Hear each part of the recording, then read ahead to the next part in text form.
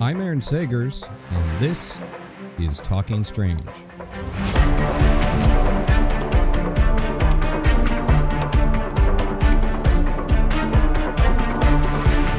Hey there, spooky nerds. Welcome to Talking Strange, a paranormal pop culture show with the Den of Geek Network. As always, I'm your host, journalist, author, researcher of weird things, Aaron Sagers. You can also catch me on 28 Days Haunted on Netflix and Paranormal Caught on Camera on Travel Channel and the Max streaming service. And my guest today has been on the show multiple times. He's one of my favorite people to talk to because I'm a big fan of his work, and I just really love nerding out with him. He's a super cool dude. He is effects guru, director, and Walking Dead universe producer, Greg Nicotero. Greg's also the showrunner for Creepshow, the horror anthology series on Shudder. And honestly, I love Shudder. It is a excellent horror streaming service, and they're not paying me to say this. So if you are not subscribing to Shudder, honestly, what's up? Seriously, you need to get on the ball. Anyhow, Creepshow is premiering its fourth season on Friday, October 13th with a super-sized night of 6. Count them, 6 episodes. And in addition to being the showrunner for Creepshow, Greg Nicotero directs 2 stories this season titled 20 Minutes with Cassandra and George Romero in 3D. And since Nicotero is a protege of Tom Savini and George Romero, you can expect that we'll have some Romero talk in this interview. Anyhow, he joins me to discuss the season of Creepshow, and of course we also talk about the new Walking Dead Daryl Dixon series as it also heads into its season finale. So Creepshow is kicking off and Daryl Dixon's season is wrapping up. We chat about super soldier zombies and the evolution of the walkers in Daryl Dixon, and also just about how The Walking Dead is fun once again for Greg Nicotero. So let's throw it to the interview with Greg Nicotero. Hey, Greg, good to talk to you again, man. How are you? Hi, Aaron. I love the shirt. Oh, thank you. You know, it's so seasonal. I even have my little ghosty hat on, Oh, too. wait, hold on. Where's my favorite? I have to show you my favorite sweatshirt. Hang on. Which I wear literally every single day. I think the Daryl Dixon crew is getting tired of seeing it because it's but yeah, this is our season, man. I mean, I love that Halloween is becoming more popular than Christmas, in my opinion. Yeah, it's funny because it is, yeah, it's, oh, I do love that. Who designed that, actually? There's a guy in Georgia owns a company called Dark Cycle, and he has a whole line of shirts with different things riding a bicycle, like a T-Rex, a shark, a tarantula, a lemur, an armadillo. So like my family and I went to a swap meet in Peachtree City, and we saw it, and we fell in love with this guy's stuff. And he's had the ghost riding the bicycles, and I bought it and I wore it in Paris on set every single day. So that's how they could find me. Like the first AD would be like, "Where's the ghost on the bicycle?" Oh, there's Greg right there. So It's great because, you know, so like I do on my end, outside of the journalism thing, I do a lot of spooky TV shows like paranormal stuff uh and you know, research like lore and legends and everything. And yet right. it's not like heavy darkness because I like to combine the fun with the spooky. And Yeah. I feel like we're allowed to do that now, right? Like it used to be you were either the horror kid over here or you were the normie over there, and now we're all allowed to Interesting. be the spooky nerds. Yeah, yeah. Look, when I was a kid, nobody, nerds were like the little circle with a line through it. I was the kid who loved Land of the Giants and Star Trek and Lost in Space and shit Hmm. like that. So, Yeah, um, it's anyway, spooky season is now this year round. It's like a lifestyle. It's like it's not just Halloween time, as you said. I think I mean, not to get too deep, but looking back on your work, do you think like, hey, you know, I was a part of that, the normalizing of being the horror fan and being the spooky nerd? yeah, I had never thought of it that way because again, when I grew up, I was born 1963, so I came through, all the Star Trek and Irwin Allen stuff and the disaster movies and Jaws and all that kind of stuff. So, when makeup effects and horror movies really kind of started to hit their stride in the mid 70s, and like Dawn of the Dead and Friday the 13th, American Werewolf in London, those were like a different kind of fandom because those people were obsessed with the gore and obsessed with death and the killings, and everybody kind of thought, oh well, it's like a subsection of nerds. But interesting, you had Fangoria magazine, but a lot of people don't even remember that when those movies came out and were played in the UK, they were censored. Hmm. Like we were lucky because at least there was an opportunity to release a movie like Dawn of the Dead unrated, or Mother's Day, I think might have been unrated, or Maniac. I can't remember all of them. Whereas, a lot of those movies were censored when they were, overseas.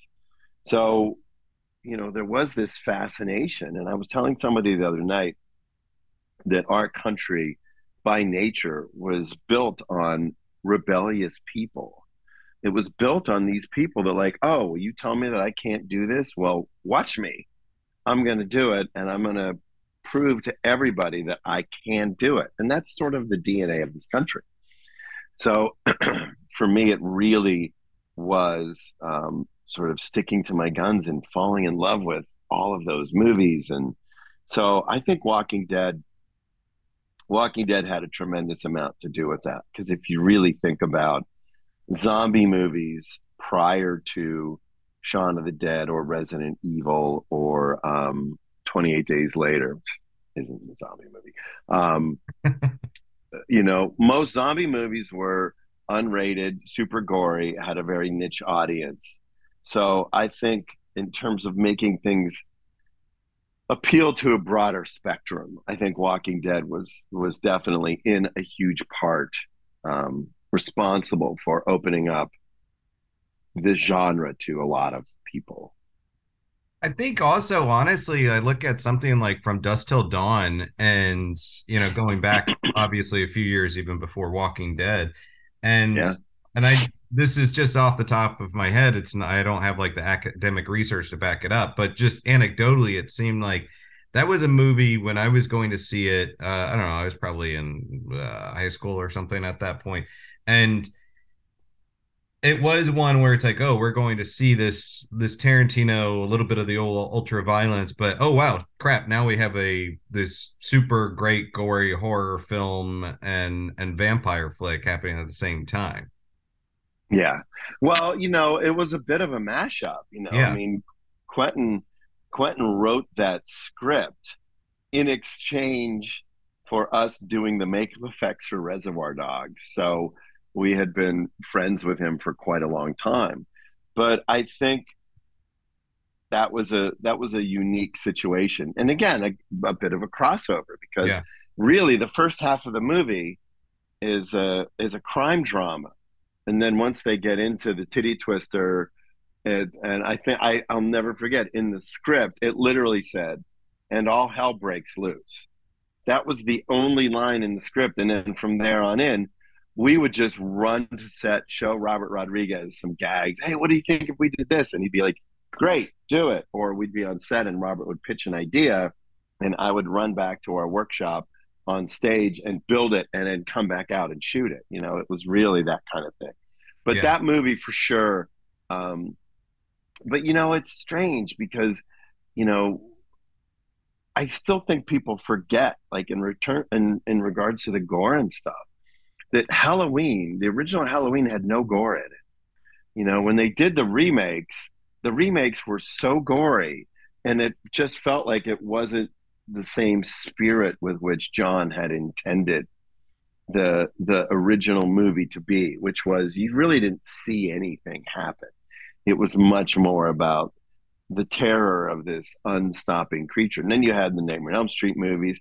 even the first Texas Chainsaw Massacre, you didn't see a lot of the gore.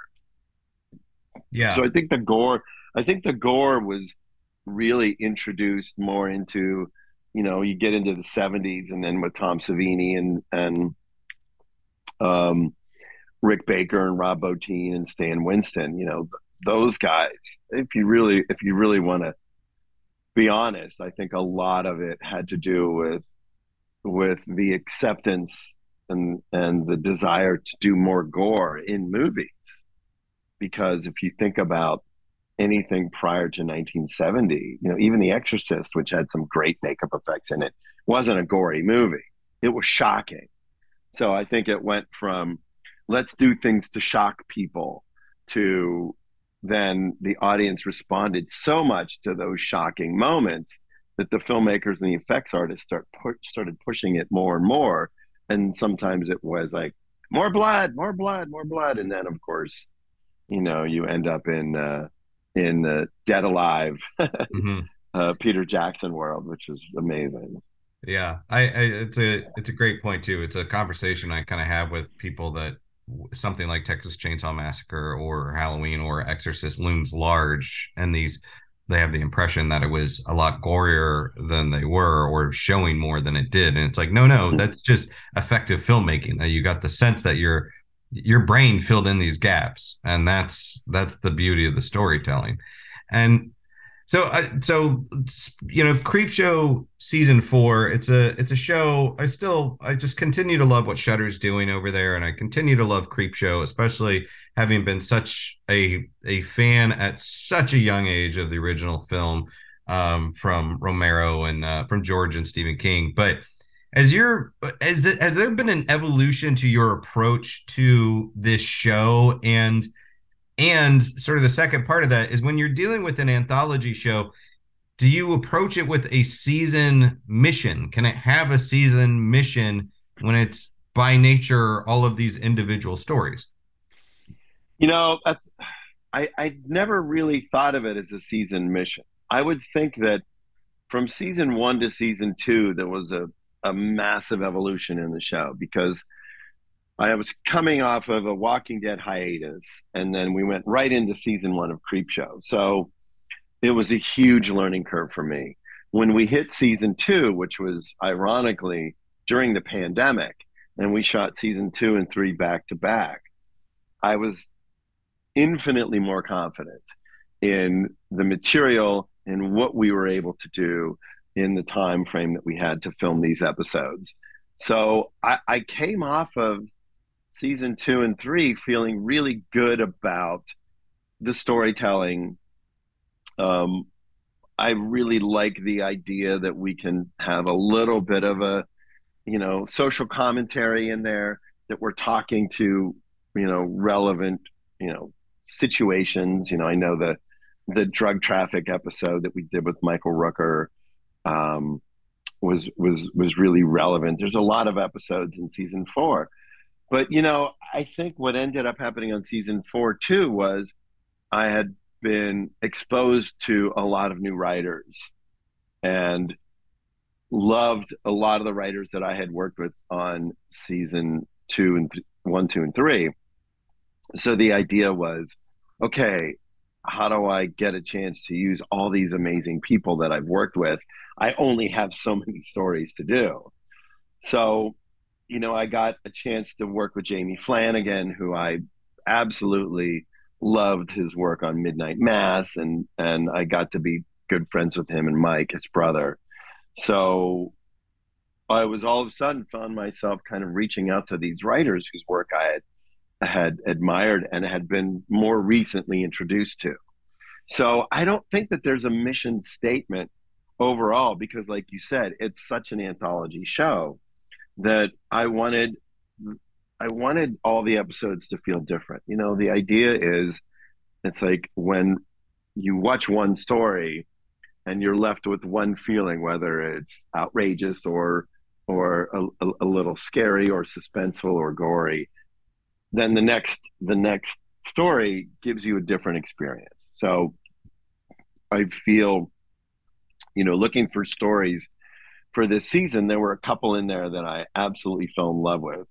that I think I had to kind of push the network in the right direction to say, guys, this story is pure creep show. Like George Romero in 3D, which is by nature, everybody kind of just thought, oh, we're not sure if that story is right and it might be too expensive. I said, yeah, but you don't understand. This is a creep show.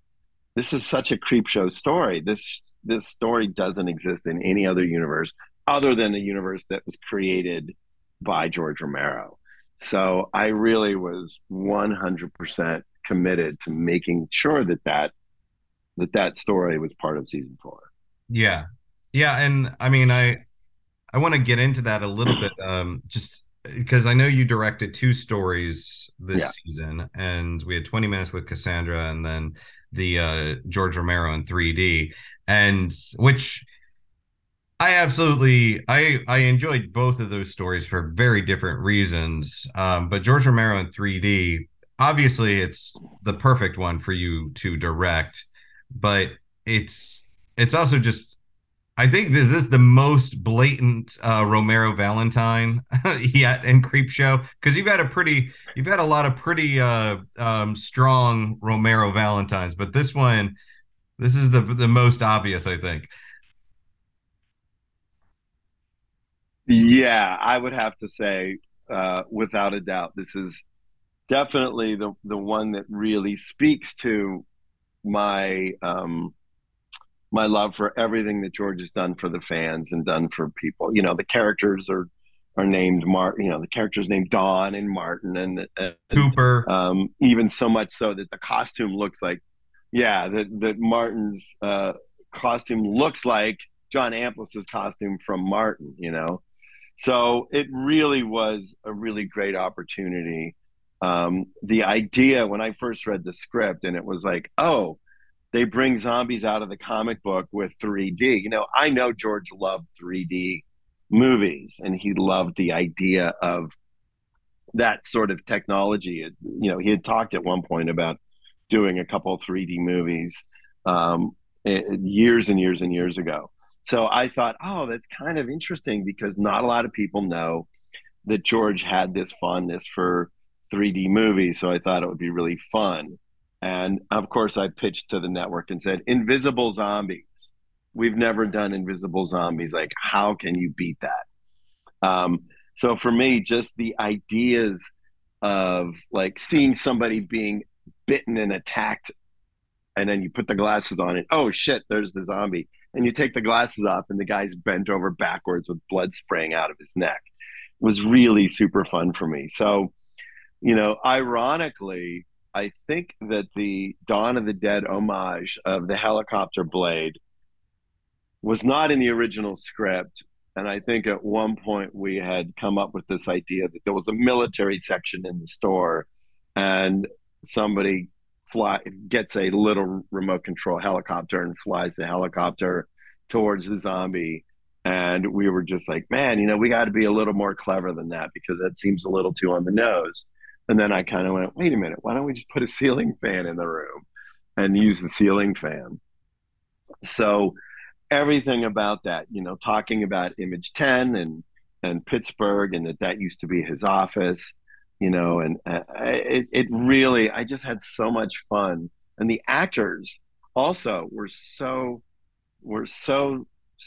committed and had such a great time. You know, there's Easter eggs all over the place. There's little Night of Living Dead figures on the counter, and a lot of the stuff that we did was 100% relevant to George's interests and the stuff that he loved. So I think for sure that's probably the ultimate love letter to George, and I hope people dig it because it's just outrageous and fun. And again, my whole job here really is to keep the spirit of everything that George did alive. I mean, I'm doing it in a different way with The Walking Dead because George was the guy who created the zombie genre. He created it. He's the one that wrote the rules. You got to shoot it in the head. You get bit by one and you come back. I mean, people that think that these rules are part of now pop culture were all created by George and Jack Russo and Russ Streiner. So for me, being able to carry on that legacy and the legacy of everything that he's created. It's me really desperately wanting for people to remember the maverick filmmaker that he was. And a lot of these other filmmakers that aren't with us anymore, Wes Craven and Toby Hooper. And, it's really important. It's important that we embrace the people that inspired us. Yeah.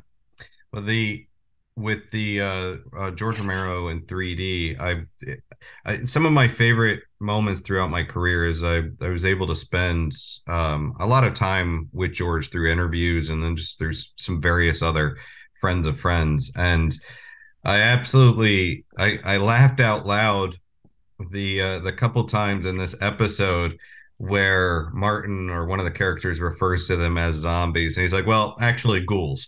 That was great. Yeah. And I'm hoping Shutter does not miss the opportunity to send out a press kit with 3D glasses in the shape of George's glasses. Well, and again, that was one of my little things. I kind of just said, look, the glasses have to look like George's glasses. People thought I was kind of crazy when I said that. But I said, there's something about he used to wear these giant, uh, wide framed glasses. And look, my original hope was that we were going to go through interviews and piece together all of George's dialogue from original interviews, because we had really good luck with that when we did Night of the Living Late Show with Dana Gould. Dana scoured Horror Express to find the moments that we could use to put to have the dialogue with Justin and the characters. But with this one, we just didn't have the time. I didn't have the time. So we ended up hiring an actor that looked like him, and then we ended up hiring an actor to do the voice. I still wish that we had been able to sort of cobble together George's interviews. I subsequently got a lot of interviews on audio from a friend that George had done right before he had passed away, which are hours and hours of him talking. And I probably could have put something together, but of course, it was a little too late at that point. Yeah. Is it for you? Was it an interesting challenge? Because obviously, the Romero ghouls, even what they kind of became by the end of George's films, and what Walking Dead does with the walkers, they're different kinds of Yeah. zombies. And now you have this episode where you have, you and K and B are putting together zombies that are not Walking Dead zombies, and they're not specifically George's zombies. We're kind of getting this hybrid of these two. Just kind of walk me through that. Maybe I'm missing it here, but they're clearly not walkers. No, no. I mean, the aesthetic for, it's kind of funny because if you really think about it, the zombies in Land of the Dead were precursors to The Walking Dead. So I think the makeup effects in The Walking Dead benefited from the fact that I had done all the zombie makeups on Land of the Dead. In terms of the contact lenses and the dentures and this kind of stuff, we evolved the look even further based on the inspiration from Tony Moore's artwork in the original graphic novel.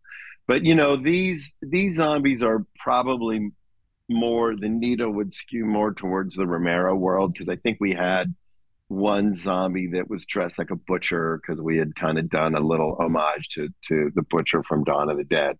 But for me, they're less Walking Dead, and I didn't want them to look like Walking Dead zombies, Right. because I didn't think that would make any sense. But if you look at the main zombie that gets decapitated, we recreated the helicopter zombie makeup from Dawn of the Dead. Like, we had the whole headpiece on him the whole time, just like Tom did in that movie. So I don't think you see it coming, but for us, we kind of giggled the whole time when we were on set with that. And literally accomplished the gag the exact same way. We had blood tubes running up to the top of the head, and we pulled the top of the head off with monofilament, just like Tom had done, like I don't know, 40 years ago, 35 years ago. How how is this show? I don't want to suggest that everything you've done on The Walking Dead and now with Daryl Dixon, you've had such an incredible run and professional evolution as well. And then you're doing Creepshow. How is this like a different fun flavor for you? Because tonally it's a lot different. And it Yeah. seems like this has been it's almost like I can pick up the Nicotero glee coming through the screen with Creepshow. Well, I think it's there. I mean, the fact that I get to choose the stories, I get to collaborate with the writers, and then get to collaborate with the directors. It's like there's a lot of me in all of the episodes. I get to work with the directors and then casting the actors. I really get a chance to kind of get in there with them. So it's almost um, it's almost like me sort of handing off these little babies and saying, "Okay, you go grow that baby, and you go grow that baby," and then they blossom into these episodes. But they are fun, man. I mean, the parent death trap with the ghosts. Like I read that script, I literally laughed out loud when I read that script. That was the first day of shooting. That was the first episode, and I went out and we were shooting the first scene. PJ Pesh, my friend, was directing, and the two actors are there. The mom and the dad are there in the ghost makeup. And I went up to them and I just said, "Look, be as outrageous. This story is so over the top and so outrageous, and I really want you guys to play it big because what pulls it back is his reaction to you. So the bigger that you go, the funnier it will be when he reacts, when the son reacts that way. So I just have fun. I read the stories. I read a lot, and when I go through the scripts and I go through even the stories that are pitched, and I'm like, I love this one. Yeah, not so much. And then there's always the one in the middle where I'm like, yeah, this is a great idea here. Maybe we can develop this one into something. But generally speaking, the home runs are the ones um, that get made, and they're the ones that I have the most fun with, and you can tell they're fun. At least I can.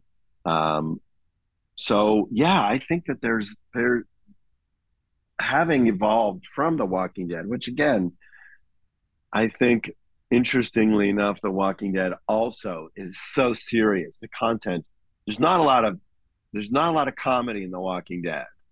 It's everything is super heavy. I think I directed one.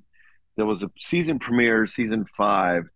There was a moment with Morgan and Rick and Michonne, and I'll never forget it. And they were standing on this road, and they had created these roadblocks to divert a whole zombie horde around Alexandria.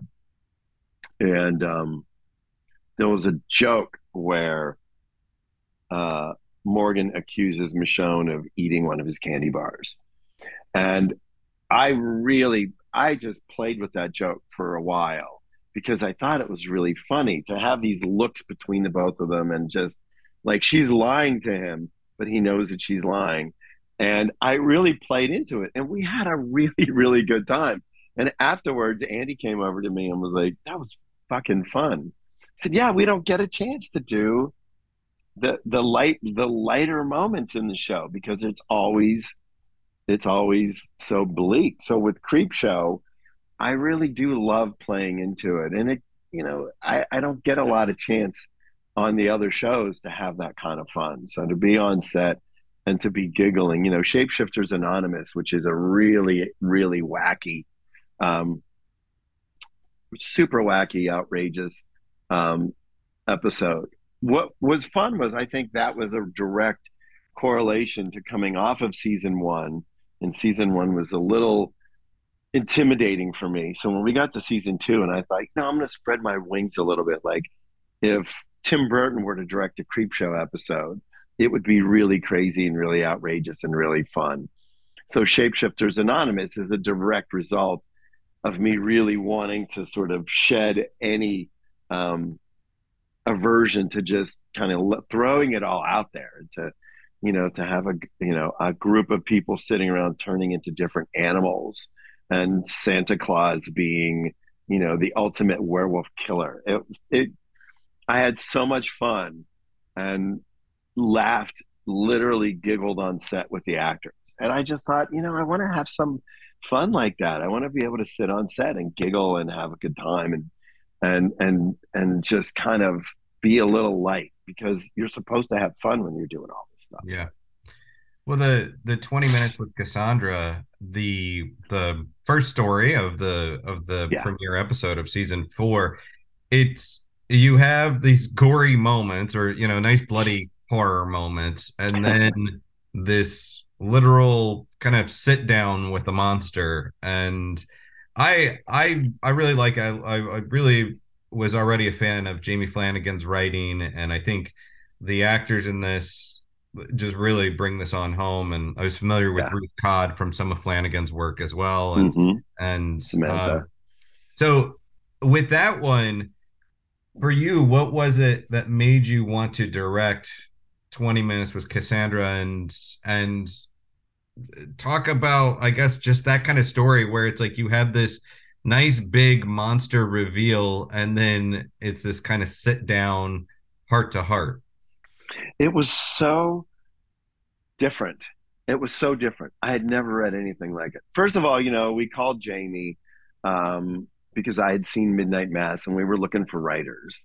And he's like, "Yeah, I don't really have anything, but I'm really, delighted." Excuse me. I'm delighted that you thought of me. Hangs up the phone. 20 minutes later, my phone rings. "Hey, I think I got something." And I said, "Okay." So he writes the story and sends it to me, and I read it, and immediately uh, I wanted more. I just sent it to the network and said, "I'm directing this. This is our premiere episode. I see the whole thing." And Jamie and I became joined at the hip. He was really fascinated the with the process. And I said, "Dude, just come shadow me. Like, you can come sit in on the meetings, come to set."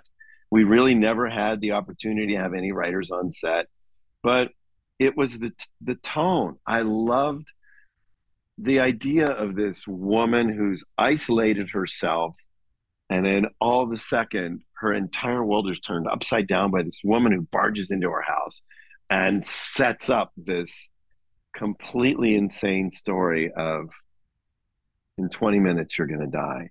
And there's nothing I can do with it. I, I was so instantly captivated with that story.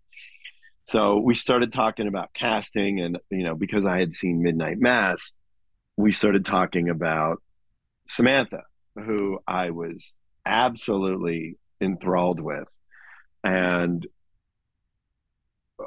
I went to the network and said, "Look, it's all this whole thing is already here. Jamie has a lot of the same sensibilities that Mike does. It's that sort of ensemble piece, and you play into the ensemble and you write these great parts for your troupe. And that's where, I have a lot of experience with that with Quentin, and even more so with Frank Darabont. I mean, I remember working on, the Green Mile, um, or the Majestic, and it's always the same troupe. It's Jeff DeMunn, and it's Laurie Holden, and it's, Tom Jane, and, Frank, and people like Frank, like they use the same actors. They have this troupe. And the fun part of that is that that troupe gets to play all these different people. So we got Samantha, we got Ruth instantly. And I kind of thought, okay, it took a lot of the pressure off of me, because I knew that they were both like really, really seasoned. And, the first weekend that they got there, we did a table read, and Samantha had a Creepshow t-shirt on her. I'm like, "Come on, really?" And she's like, I swear to God, I didn't even realize that I was wearing this T-shirt. But we had 3.5 days to shoot that episode, and I don't think Samantha blew her lines once. She and Ruth had been working on Mike's other show. Crap, Usher? I can't remember. No, no, no, no. Oh, Yes, but Midnight the Club. other one, Midnight Club. I'm sorry. I was going to say Midnight Mass, but I knew that was wrong. They had been working on Midnight Club. So Samantha and Ruth were learning their lines for Creepshow while they were working on Mike's show. So when they came into it, and Ruth used to be a makeup effects artist. So she had done makeup. So we kind of all really hit it off. We had a good time. I think we were kind of all sort of slightly in awe of each other. Like I would look over and see them and be like, "Oh my God, I can't believe they're here," and they were like, "We can't believe we're here." It's really a unique experience. And Jamie too. Jamie would sit beside me while we were shooting every episode. When the scene with the pizza guy, it's just such a beautifully written scene. I mean, the cut for the episode came in probably 5 or 6 minutes longer, and we had to squeeze, and it was literally like it was like pruning the beautiful roses out of the garden. I hated doing it, but it was like we would just take a little couple two lines of dialogue out of here and a piece out of here and a piece out of here. It was just trying to keep the entire bit consistent. But that scene with the pizza delivery guy was just one of the most beautiful. And I remember saying to Jamie when we were scouting locations and we found the house, and I said, she's got to be up on the balcony because this is Romeo and Juliet. I want this to be like a really strange love story. She's not just out the window looking out the window, but she's got to be above him looking down.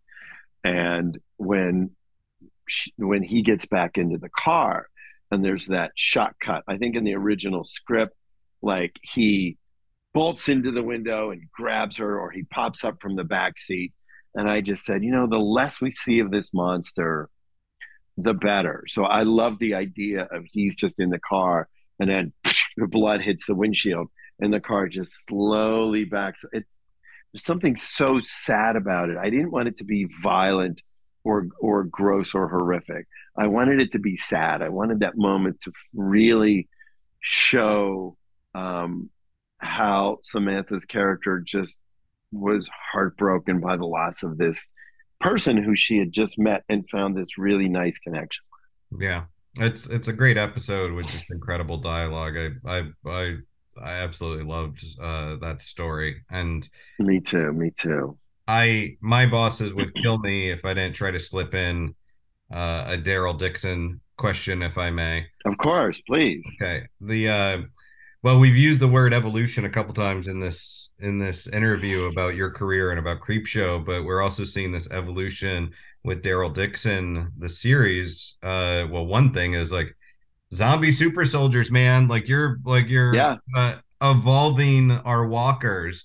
So just that's kind of mind blowing. We've been living with sort of this static. We kind of got the rules of the walkers for so long. Maybe seeing them climb or turn doorknobs, but even that was late in the game.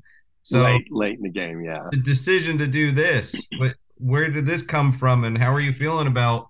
Man, we're expanding this world. It's funny because I think a lot of people would have assumed that I would have fought it because I'm a purist and I'm like, zombies are zombies and they don't really change. But in the past, like you said, the stuff that came up late in the game on Walking Dead didn't feel like it was earned. That variant that was introduced in the last half of the season of The Walking Dead, it didn't make any sense because it wasn't earned. They were like, oh well, if you go back to the first season, zombies used rocks and smashed windows, and I'm like, it didn't make any sense that after 11 seasons we had never seen any of that.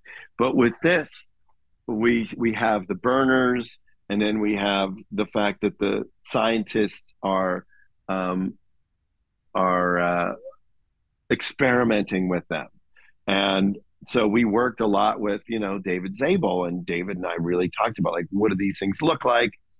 What is the progression? And, I had pitched the idea of the tranquilizer darts with this fluid in it that sort of amps up the walkers for a short period of time. I mean, I don't even know if it comes through in the series just yet, but the idea is that those zombies are only amped up for about 3 or 4 minutes, and then they sort of fizzle out. And it doesn't work with every single one. But I loved the evolution of it. I loved that everything about Daryl Dixon is new and it's fresh. We have all of our writers are all new to the genre and new to the series.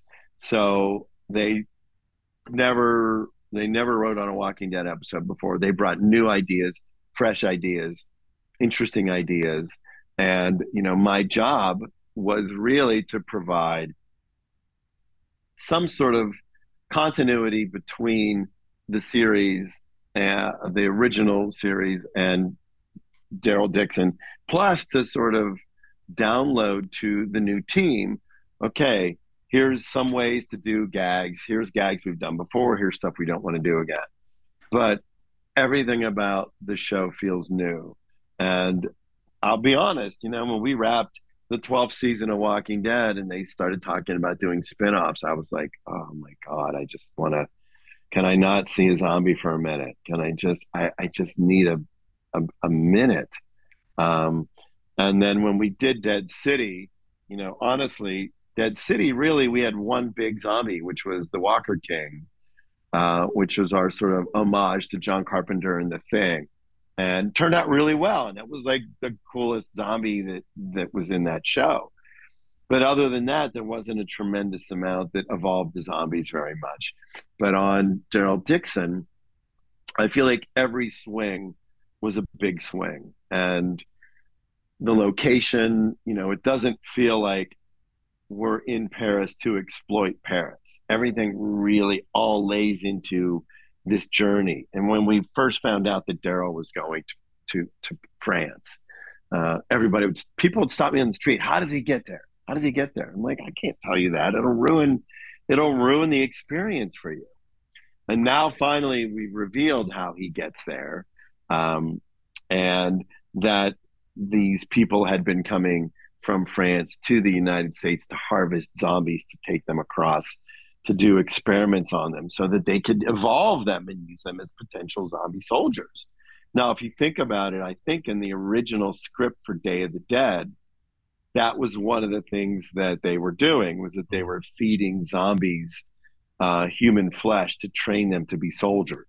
So it's not a new concept by any stretch of the imagination, but the fact that we have been able to really lean into it. And, I took a lot of inspiration from David Cronenberg and Dick Smith, like with scanners, the pulsating veins. And, I think the original idea was when a burner is near somebody, the veins start to pulse more, like the active ingredient is pulsing more. And I think in the first scene in episode 1, where Daryl's in the market and kills the burners, and you see the one zombie on the ground, you still see the veins pulsing. The idea was that pulsing would stop, so that the burners are sort of activated when they're about to kill somebody or eat somebody or whatever. And then we have the amped up zombies, and we wanted that to be a little bit of a different experience. So whereas we had the sort of scanners, really thick, fluid-filled, light-colored veins, with the Ampers, it's more of a Sam Raimi Evil Dead tribute, where the black veins. I always remember in the first Evil Dead, where he did the stop motion. Remember when they would draw the veins on? And I think we did it. We did it in Evil Dead 2 on the hand when Linda bit Ash's hand. We had that close up because I remember doing it, and we did stop motion where we drew the veins and we'd shoot a little bit and shoot a little bit, and the veins would grow. So the Ampers is sort of more of a tribute to that demonic possession that we did where you see the black, you see the dart go in, and then the black veins sort of travel across the skin, and then the eyes go black. And again, I thought we needed to differentiate. If you look at the burners' eyes are kind of like a weird bright blue, almost like looking at the center of a candle or a flame, where it's like that blue hot. Um, and then the Emperor's eyes are black because that fluid sort of affects everything inside. So we just felt like not only physically did they need to act differently, but they needed something to identify them as different types of zombies other than our traditional ones. Well, I know you got to go, but I just want to leave with a statement that, yeah, so it feels like with Daryl Dixon, you're leaving a lot on the field. You're putting a lot out there, and it does Yeah. feel, and this is no disrespect to the Walking Dead franchise that's been so had such a long life, but it feels like this is really a fresh coat of paint, and also feeling kind of fun in a new Yeah. way. And I hope you're Yeah. feeling that too. Look, I was really honored, when they started prepping that show. Norman called me and said, "Look, we can't do the show without you. You're part of the DNA of The Walking Dead. Like, you were there." I was hired a year before Walking Dead ever went into production. So there's a huge part of me in The Walking Dead. Like, I feel like I'm part of the DNA of the show. And Norman really wanted me to be there to collaborate with the directors and the producers and the writers. And, it took a minute for me to sort of convince myself that I wanted to do another zombie show. But then when I read the scripts and I met David Zabel, and I realized that he wasn't just rehashing everything that we had been doing, but that he wanted to do something dramatically different. And that's what excited me about it. And, the show, all of the enthusiasm and the glee that Norman has for the show too, because Norman just loves every second of being in Paris and creating these great locations and going to Mont Saint Michel and going to the Louvre and the catacombs. And there's a glee that we all feel, and an appreciation that we all feel for being there and being able to tell the story. And it's crazy too. The first day we went to set with zombies, we did zombie school, and I did my auditions for all the local zombie actors, and I worked with a lot of the French stunt people and sort of told them this is how we do it. And then we evolved the performances for the amped up zombies and for the burners and stuff. But I'll never forget, first day on set, we walk in with 80 zombies, and the entire crew stopped and started applauding because they had never seen anything like that. We've been in Georgia for 12 years, where I think the first 2 seasons people would stop and go, "Oh my God, look at that zombie." But after 12 years, they're like, "Oh, eating a cheeseburger next to a rotted corpse." They just it didn't have the same impact. But in France, the crew and the people, it was like we were starting over. I really feel like Daryl Dixon is the way that it felt doing season 1 of The Walking Dead. The enthusiasm, the dedication to the story, the storytelling, the actor's performance, everything about it feels new and feels fresh. And I'm proud that came through, because Norman didn't want us to rehash it. I didn't want us to rehash it. We didn't want more of the same. And that's the one thing that you can say about Daryl Dixon is you watch it, you're getting a completely new experience. And that's what we set out to do. And we're really proud that we were able to accomplish that. Well, congratulations, Greg, and thanks for talking with me again. It's always a pleasure. Super Yes. stoked. New season of Creepshow begins this Friday, and more Daryl Dixon wrapping up the season. So hope we get the chance to talk again soon, Greg, but thank you again, sir. Thanks, pal. And that was Greg Nicotero, showrunner for Creepshow, which is premiering its 4th season on Shudder on Friday, October 13th. And we also talked about the Walking Dead Daryl Dixon series, which has its season finale on Sunday, October 15th. And I'm Aaron Sagers, and that's it for me. That's it for this episode of Talking Strange, so thanks for hanging out with me. Until next time, you know the drill. Be kind, stay spooky, and keep it weird. Talking Strange is a part of the Den of Geek Network, available wherever you listen to other podcasts. If you like what we're doing, share Talking Strange with your friends and fellow spooky nerds. And please, subscribe, rate, and leave a nice review. If you have a strange or paranormal story you would like to share with us, please email talkingstrange@denofgeek.com for a chance to have it read on a future episode. For video episodes of Talking Strange, check out twitch.tv/denofgeektv and youtube.com/denofgeekus. And please follow @TalkStrangePod on Twitter and @Aaron Sagers on Twitter, Instagram, and Patreon for more paranormal pop culture content.